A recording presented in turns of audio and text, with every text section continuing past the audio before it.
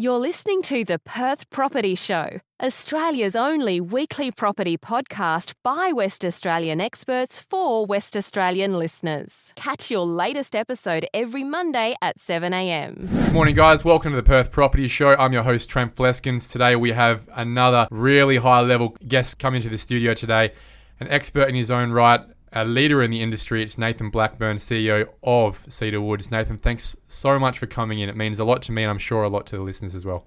Afternoon to you, Trent. Nathan, what a career you've had so far. What you've achieved in the last 20 years. It's been a long time loyal to a very impressive company and you've achieved a lot in that time frame. But as I always do with guests who've had on the podcast where we can look up to you, I like to go right back to the start where you were getting out of school. I assume that was Guildford Grammar, just like your brother. That's right, yes. And get an idea of where your head was at the time. Did you ever think you were going to be CEO of a major property development company? I certainly had ambitions from a very young age to be in property. In fact, it was almost like a default position for me. Having grown up in property with my father running a successful real estate business, I'd been around it. I'd worked in that business during school holidays and on the weekends, handing out brochures, whatever it might be. So I had a good familiarity and a good understanding with the various aspects of the property industry and what it offered. And I liked it. When it came to year 12 and filling out the top 3 preferences of university courses, more than most. And I quite vividly remember this, how simple it was just filling out the top 3 preferences, because I knew exactly what I wanted to do. There was one property course available at the time in Perth, and that was Valuation and Land Economics at Curtin. Still there today? And still there today, and a well-regarded course. So I did that and came out with valuation and business qualifications. Having your brother sit in that chair as well, Paul, he told me he wasn't that interested in property at the time coming out of school. It wasn't an ambition for him. He was more interested in marketing and he didn't start in property, right? Whereas yourself, it's so cool to see the differences in your personality where clearly straight away, ambition, passion for property, got it from dad and switched on from the start about what dad was doing. Yep. Didn't become a real estate agent though, did you? No, that's right. I came out as a property valuer. I worked as a trainee valuer with Bankwest, or then R&I Bank. I did that for a couple of years, enjoyed it, then moved into property management, where I was managing a portfolio of CBD and suburban commercial and retail assets. I worked with a company called Churchill Knight and had 2 really excellent mentors that I have lessons that I carry through to me. Ivor Cohen and Aldo Gianotti were great mentors of mine in this space, and it was very valuable. What did you learn at the time, do you think? What were those key lessons? Property management, long way from where you are today. It was very much on the technical side, handling tenants, leasing negotiations, shopping centre redevelopment, managing landlords, clients of the property management business. Many key lessons. Didn't want to get into dad's business? After spending some time with Churchill Knight, Ivor and Aldo, I then went overseas, worked for a couple of years over there in funds management with JLL in London, then worked in property development in Prague in Czech Republic for a year, came home and then worked for my father's business for a period of time. And that was something I always wanted to do and enjoyed it very much. Can we track back a little bit there? You worked in Prague. Yep. What's life like there in that space? It was the Czech Republic back then, right? What's the difference in working in this space in a city like Prague? So I was there in 97, nearly a decade after the Berlin Wall came down and Eastern Europe opened back up.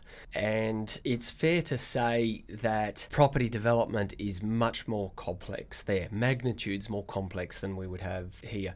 There were 44 authorities that we needed the sign-off from in order to undertake a development. You're often dealing with buildings that are from the medieval period, or the Gothic period, or the Baroque period. And so these are 2, 3, 4, 5, 600-year-old buildings that you're converting into a hotel or a shopping centre. And you have to respect the history of that, right? Absolutely. And it's what makes these places special, their character and their history. How do you get there in the first place? How do you get the transfer to a place like that? I always wanted to work somewhere in Europe and a bit off the beaten track. I met a Czech girl when I was living in London, my now wife. So we moved to Czech, back to her home country. I worked in Prague. She worked in her hometown of České Budějovice. So you were following your heart. Yeah, maybe. very much Yeah. so. You know, but also following my desire to work in property in a faraway place. Well, it's the great thing about the industry, isn't it? There's property everywhere. It doesn't matter which city you go to, or what level, first world, second world, third world. There's always property development needs and opportunities. And there are no property degrees, or there certainly weren't at the time in cities like Prague and places like the Czech Republic. They were importing skills. So there were Americans, there were Englishmen and Australians actively working in real estate and property development in Prague. So what brought you home? I'd had a couple of years on the road. I was keen to return home, and my relationship with Andrea had evolved at that time. Asked her if she was keen to come back to Australia with me, which she was. Lucky man. Yes. So then started working with my father. And what we were doing at that time was putting together property developments in major urban regeneration projects like East Perth and Subiaco. And this area of property is what really sparked my passion. Having worked in valuations, property management, funds management, it was property development that was most interesting to me. It was challenging, it was dynamic. I enjoyed it a lot. Was it child's play, comparing it to the complexity you spoke about in Eastern Europe? Everyone talks about the planning system here in Australia as being complex at a local level, at a state level, but I've obviously seen much worse in Eastern Europe. But there are aspects of property development that are certainly complex, and that's really what makes it interesting. Not only every city or every country, but every local government has its own complexities, where one region of Perth or of Australia is complex, another is not, and vice versa. So you're facing new challenges, different development types, whether it's land development or apartment development. So there are complexities that one has that the other one doesn't. Financing, these sort of things can be often way easier in one compared to the other. Sales, for example, it's a totally different kettle of fish. So you're right, you're continually probably learning along the way every time you're doing a new development in a new council, even if you've done 10 somewhere else down the road. Yeah, and at different times in the cycle, different points in the development process can be easy or complex.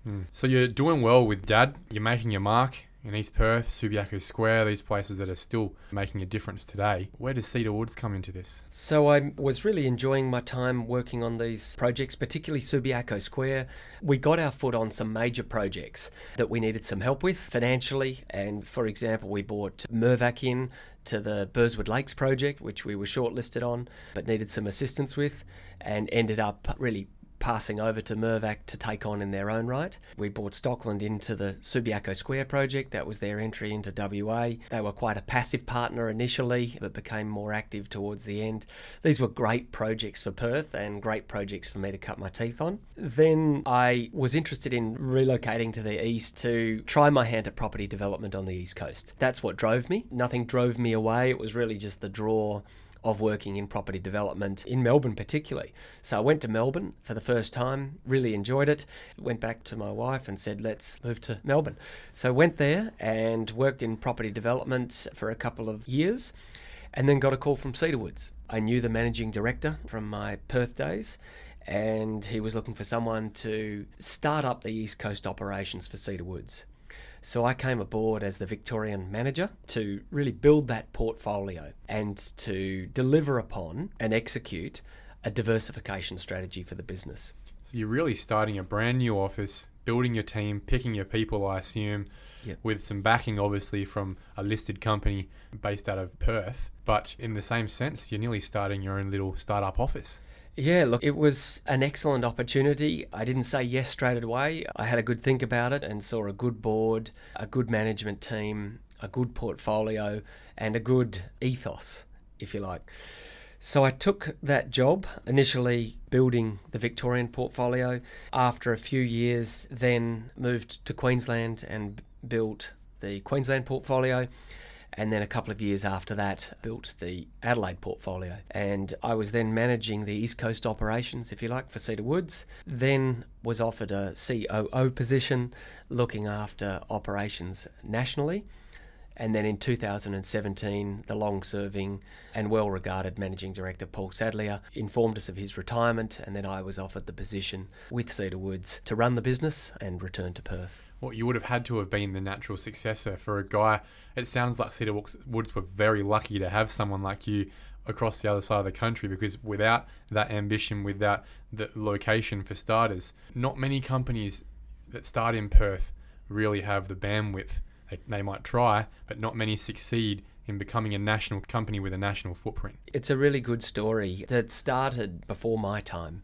But for a Perth-based business to successfully expand nationally and be well regarded for the quality and sustainability of its developments nationally is a great achievement. And to maintain that as well, property development is very much a project-based business, right? You can have a development there that lasts 2 or 3 years, but unless you bring more projects on through that pipeline, it doesn't sustain itself. You're still a Perth-based company that did a couple of projects in other places where opportunities popped up. Yeah. Cedar Woods is definitely a national brand these days. Property development can be a lumpy, cyclical business. Yeah. And so we were determined from the start with our strategy to try and iron out those lumps. So what we did is developed a strategy of diversification by product type, price point, and geography. So we were a Perth-only land subdivider, but we made a decision that we wanted to be in multiple geographies with multiple product types. Yes.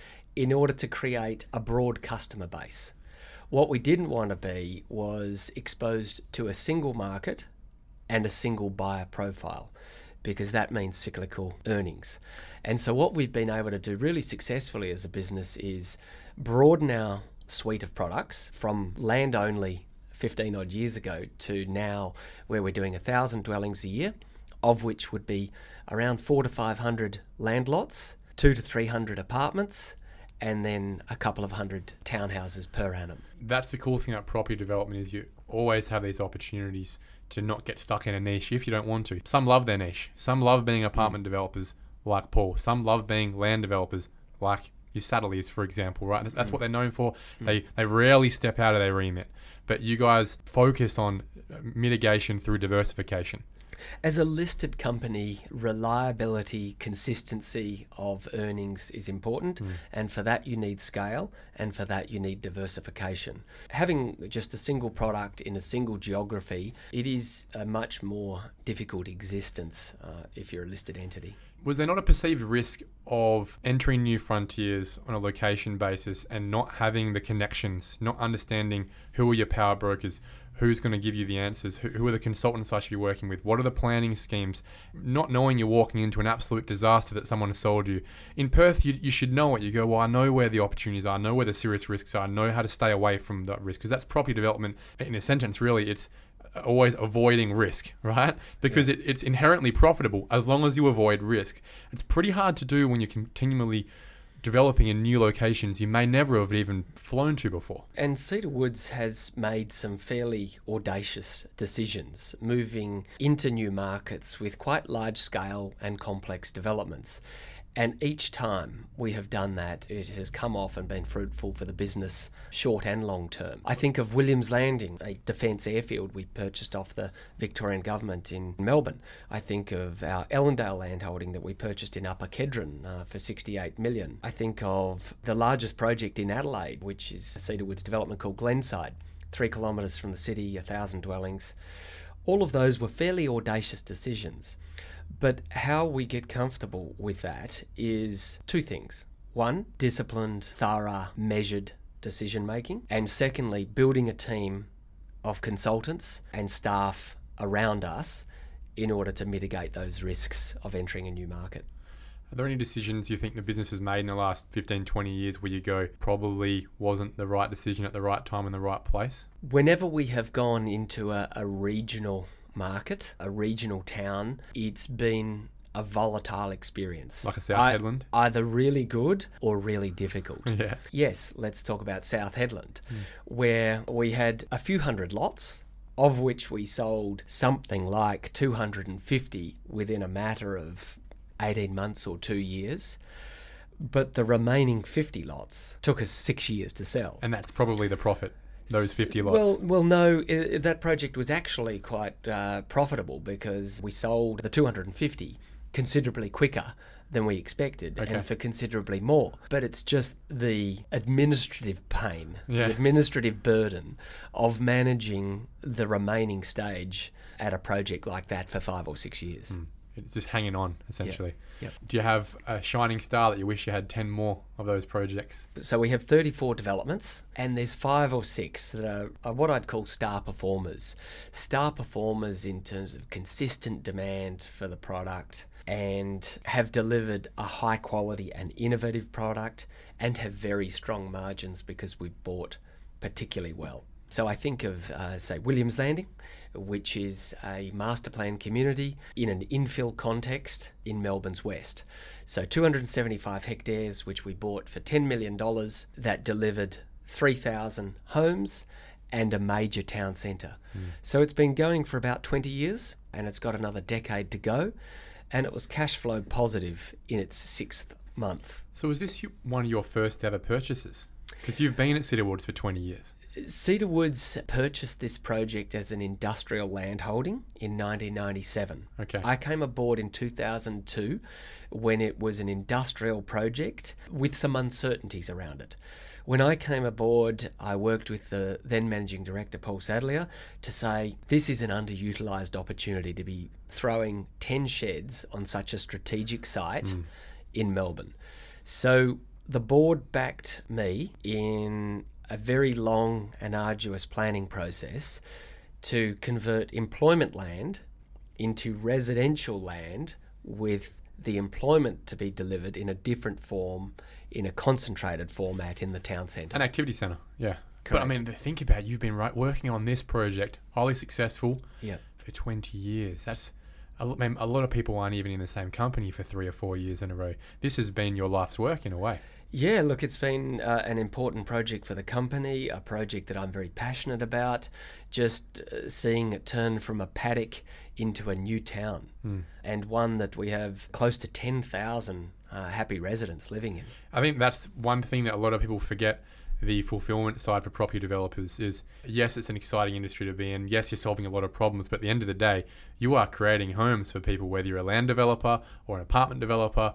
You are making places where people can live that they otherwise wouldn't have. If you didn't make those decisions, take those risks, undertake that work, these people wouldn't be able to live here. It's pretty cool to say that, right? Yeah, that's right. Yeah, we're very much a values-based, purpose-driven organisation. And we talk about our purpose of being creators of long-term value for our shareholders through the creation of vibrant communities. And we live and breathe that purpose every day.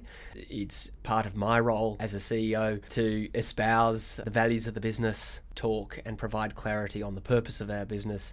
And I'd like to think that throughout our organisation, we have a very solid understanding of what we're about and how we're going to achieve Why we do it. You speak about diversification. One thing I've noticed from a cursory look is that WA, you focus on land development. Victoria, there's a lot of apartments. Adelaide and Brisbane, there's townhouses. Is there a reason for that? Does it just happen that way? Is that where you see the opportunities have been with regards to the margins across the country? Do people in Western Australia pay more for land? Do people in Melbourne pay more for apartments and therefore that's why they're stuck up? Or is it just opportunities based as they've come up? Or is it also the competencies of the people you have on the ground? There's a few reasons for that. I think I'd start with the fact that I came from a built form background in Perth. It's what I grew up with. It's where my experience was before I started with Cedar Woods. So my natural tendency was towards built form developments. And so they're the sorts of opportunities that myself and the team there naturally tended to hunt down outside of WA. Very much the people that I got aboard as well in those early stages were key to the types of opportunities that we converted. Would have been pretty hard to convince a ingrained listed company based in land development in WA to start taking some punts on some apartments and mixed use around the country. That would have been some pretty hard conversations. On the contrary, they were easy conversations. And that's the great thing about Cedar Woods and the board that we have and had at the time. There's an entrepreneurial flair with the company, and that comes from the top. Our chairman and deputy chairman have been there since the start, Rob Brown and Bill Hames. They're considered and measured decision makers, but also quite happy to back new business ideas. Personal questions, if I can. Do you do your own developments? Do you have time to do your own things, whether it's yourself and your wife, or, for example, I might every now and again do a development with the old man just to do something together?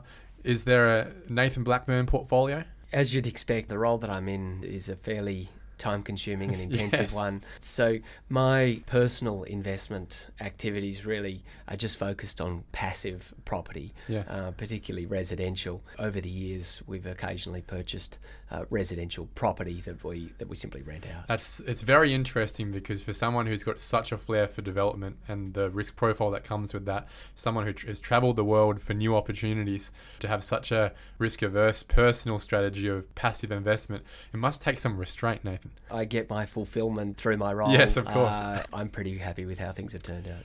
Your dad's entrepreneurial, your brother is. You ever get any chats around the dinner table, why aren't we doing something together? No, not really. Certainly, as you'd imagine, property is a very common topic of conversation when we get together. Of course. We're all very close and we get together regularly. We enjoy the fact that we're all in the same industry, doing similar things. It all just works well. You're one of the most experienced property developers in the country. You've been doing this for a long time. You manage and have the respect of many people and manage some pretty serious and complex projects. I know this is probably a controversial question, but never thought of starting Nathan Blackburne Property Group or anything like that? As I said, I'm very happy with my lot. Every day has been different that I'm with Cedar Woods.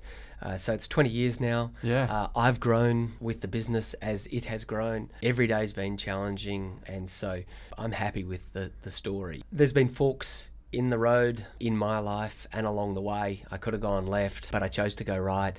And I'm pretty happy and have no regrets with the path that I've taken. Well, and nor should you. You're in one of the most powerful but privileged positions in property development in Western Australia. Everyone knows you are, not only for your own personal successes, not only for the family name, but mostly for the position you hold at Cedar Woods. So there is no reason to ever leave this business, but at the same time, I'm sure you would have had many opportunities to either do your own thing, people tapping you on the shoulder, and that would take restraint and most importantly, the value that I'm probably pushing towards here, loyalty.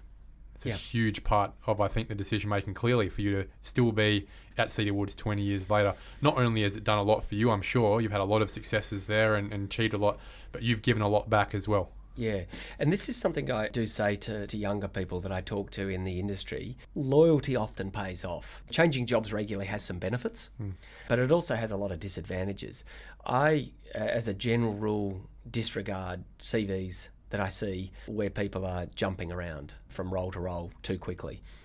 I get that different sectors and different companies offer different experiences, and that's a wise thing to do in one's career, but you got to find a balance. It's a great part of Cedar Woods' story that we have a fairly stable senior management team and board. It's certainly a trait that I look for, and for us it's worked really well. Our senior management team have been with us for a considerable period of time. Let's talk about the market. Let's talk about your perspectives on what's going on in Western Australia right now. I'm not too interested with what's going on in Victoria or Queensland, and neither are most of our listeners, but your perspective on Perth and this market. We're in a situation right now where we've seen a couple of years of finally some strong growths, demand that has been double historically what it's been for 5 years, supply that is half of what it's been back in 2019, vacancy rate in the rental space, which underpins the demand and supply situation that is historically lower than it's ever been before, interest rates that are rising but are equal to where it was back in 2018-19 where no one was complaining about it, given 2007-2010 interest rate numbers. We're back in a market now where most would consider in the short term is probably a balanced market with just as many arguments for growth as you'll hear people for negative growth. My personal perspective, we've still got a long way to go in the Perth market simply because of the chronic issues of undersupply and a sustained demand position. What's your thoughts on where Perth's market is right now as a whole? I think Perth is the best placed capital city in terms of the short and medium term for property. And that's driven by a few things, but mainly its relative affordability.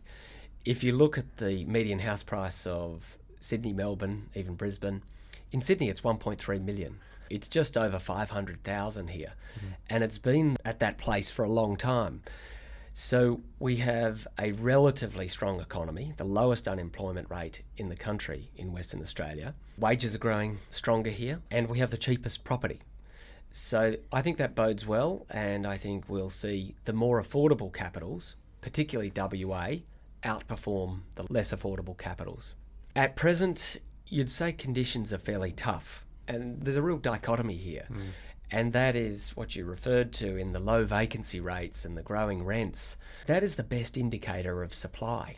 At the moment, there's just not enough supply. You'd say the same for almost every capital, but it's quite extreme here. And we haven't seen the end of the reducing vacancy rates and the climbing rents. There's more to come because it is going to take some time to materially address the supply side. You were quoted a couple of months ago as the first person to call it, really, that you expected, which has been, I think, the big issue for providing supply at both the built form and the land development space, that supply costs should start coming down in the next few months. Do you want to explain that? Builders have had an unprecedented amount of work. And it's fair to say the situation that's being experienced in the construction sector now is an aberration. And because it's an aberration, it's fair to assume that when those conditions that caused it pass, we will return to a more normalised market. And that means costs coming down. Already we're seeing front-end construction materials and labour costs coming down. So bricklayers, those sort of things, is that what you're talking Correct. about? Timber, concrete, slabs. Steel's coming down, $50 a tonne last couple of weeks. All of that's coming down. The bottlenecks, the cost rises are now much more concentrated in the back-end trades, those involved in roof covering, the roof plumbers, and so on. That's where the issues are now.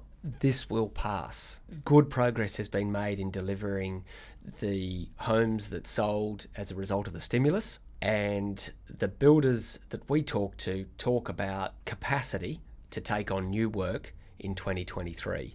So whilst at the moment there's still a bit to do, our prediction is that in 2023, whether that's early, mid or late, it's too hard to say, there will be significant capacity within the building sector to take on new work, and that will result in the cost reductions.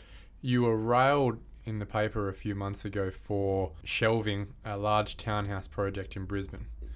Obviously an astute decision. Why would you build right now if you don't have to, given the comments you've just made about future cost reduction? But obviously it doesn't help the supply side as well. So again, we're in this catch-22 right now where we need more supply in the market, can't provide it, costs too much, need to jack up prices on buyers as well. I guess that's a perfect example of what's going on across the whole industry. It's not just Cedar Woods. You guys are one of 100 developers, different housing types, different development types. Apartments, half the apartments in Western Australia have been shelved in the last 12 months, all waiting for the same time frame you're looking at talking about. Land development cost has gone through the roof as well when it comes to retaining blocks, earthworks, sand, all these things, just insane costs coming through. Do you have any thoughts here on how we fix this problem? Is it just going to work itself out? We will return to a situation of more equilibrium. At the moment, the maths doesn't work on some projects. There hasn't been a commensurate rise in revenues as the rises in costs. But we will return to a situation of equilibrium, really, because we have to. The supply is needed. That's right. It's basic economics. In Queensland, there is a situation where sales have been very strong, price growth has been very strong, and the construction sector is going through an unprecedented situation. And it's in no one's best interest, purchasers included, to be proceeding with a project when there is uncertainty over the capacity of a builder to complete a job.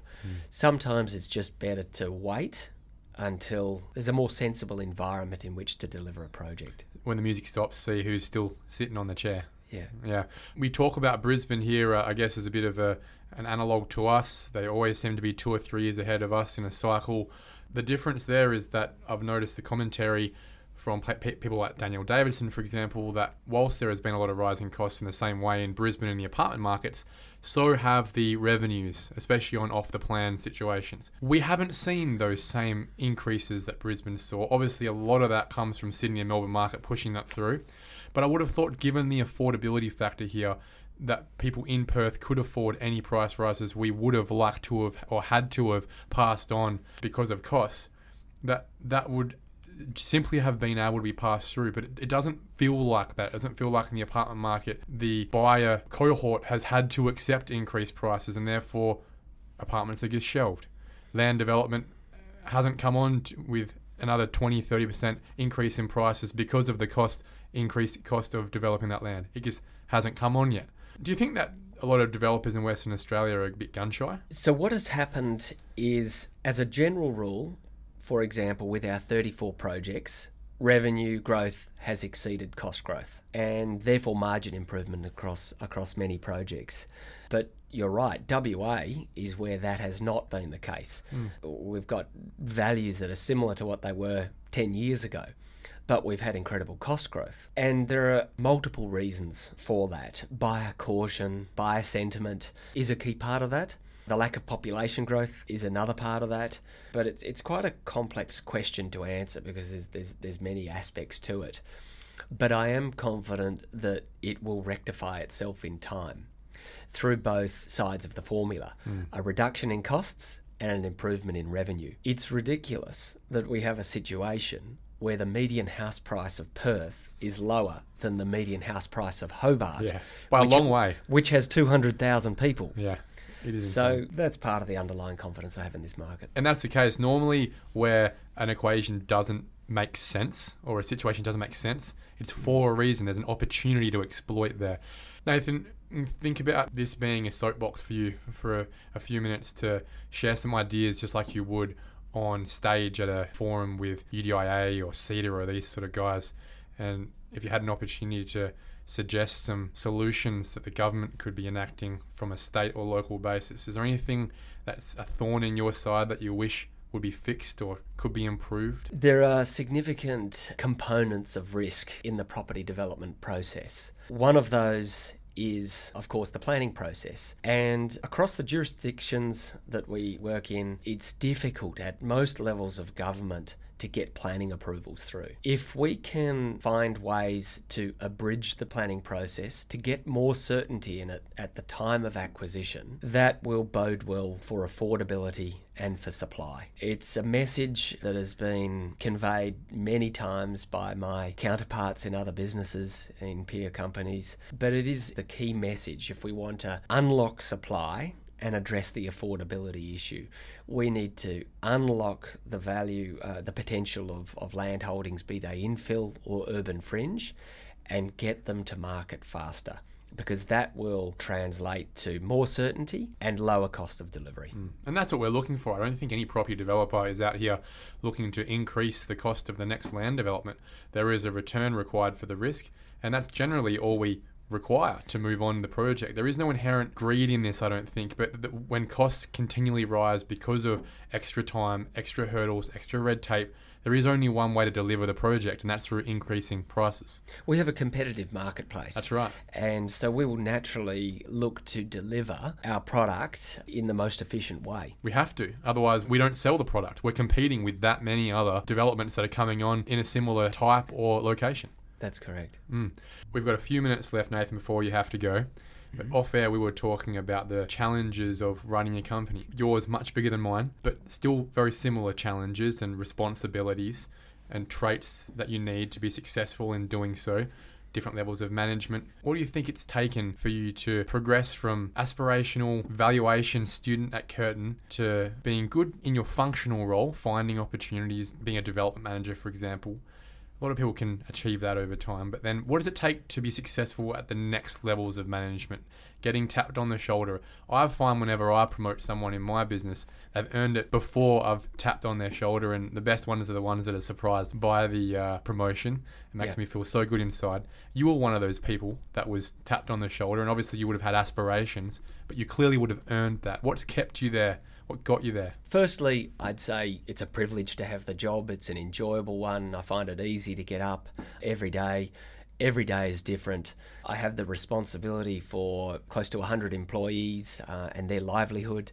I have responsibility for thousands of shareholders and the dividends that are so important to them. So it's a job worth fighting for. What makes a good CEO? How do you get there? There's obviously many components to that. But the first thing I would say is get results. The best way to get recognised is to get results in the job that you have. That's where you'll stand out. And as a more general statement, though related, do everything exceptionally well. So not only get the good results, but do what you do in a focused, disciplined and thorough way. The other thing I'd say is go about getting your experience in a structured way. It helps in a role such as this to have experience across various sectors and at various levels across different functions, because you bring all of that experience together in performing a CEO role. Does that mean being a part of an organisation that can afford those opportunities to you? Because you spoke about not jumping around organisations, that you didn't like to see that on a resume. But within your career, obviously you had some early years where you tested the waters of where you wanted to be, who your partner was, where you wanted to live. But then you locked down on a great company that then afforded you opportunities within that company, but where you could add value across many roles in many places. They afforded me lots of opportunities. They gave me considerable scope in order to fulfill the mandate, and I demonstrated loyalty and commitment in pursuing those things. So certainly I think when you're given a task, pursuing it with great vigour and passion will be key to success. This has to be the most stressful job I've ever had, but it's also the most fulfilling job. I'm constantly putting out fires. I'm constantly seeking and mitigating opportunities and risk, but it's by far the most fulfilling thing I've ever done, and I'm so proud and lucky to be in this position and grateful every day. Is that the key to success? Is that every day, regardless of how hard it is, how stressful it is, how much anxiety it might create at certain times, that you overcome, that under the foundation of it, you absolutely just love what you do, and that's what makes it worth it? You're never going to get results. You're never going to be exceptional at what you do unless you love what you do. And be able to demonstrate that passion consistently. So absolutely, that's essential. I would consider you to be a very lucky man to, from so early in your life, have been afforded the opportunity to figure out what it is that you're passionate about through your dad's work in the first place. Because so many people, it takes them years, decades, and they may never be given that opportunity to explore what makes them fulfilled and therefore be the best version of themselves at what that is. So many people get told what their career should be, accountant, lawyer, doctor, whatever it is they have an aptitude for, spend 5-10 years being good at it but not fulfilled by it, get married, have the kids, and then sort of feel stuck in it. For you to know so early what you're passionate about and then drive yourself towards it, you create your own luck, I believe, but at the same time, just to have the opportunity to know that that's what fulfills you. People spend a lifetime looking for that. You're very lucky, Nathan, as well. Yeah, I agree, Trent. Nathan, thank you so much for the 40 minutes you've spent today on this podcast. I know so many people will appreciate the time you've given, not only to hear another successful property developer in Western Australia, you're another trailblazer who clearly demonstrates such a passion for what he does and such an aptitude for being very good at it, but also sharing those little stories that other people can clearly follow what you've achieved. It's very impressive, but other people can be you one day as well. And I think that's, for me, the biggest thing that most people should be able to get out of today is that your future can reflect the successes that he has achieved so far in his life. And I tell you what, for someone in his 40s as well, I'm excited to see what the next 10 to 15 years looks like. It's pretty exciting. You've been very kind. Thank you, Trent. Thanks, Nathan. Thank you for listening to another episode of the Perth Property Show. If you've only just joined the conversation, you can catch up by heading over to our website, perthpropertyshow.com.au, subscribing to the podcast, or joining our Facebook page. Don't forget to tune in next Monday at 7 a.m. for more expert insights, local analysis, and suburb spotlights. Happy hunting!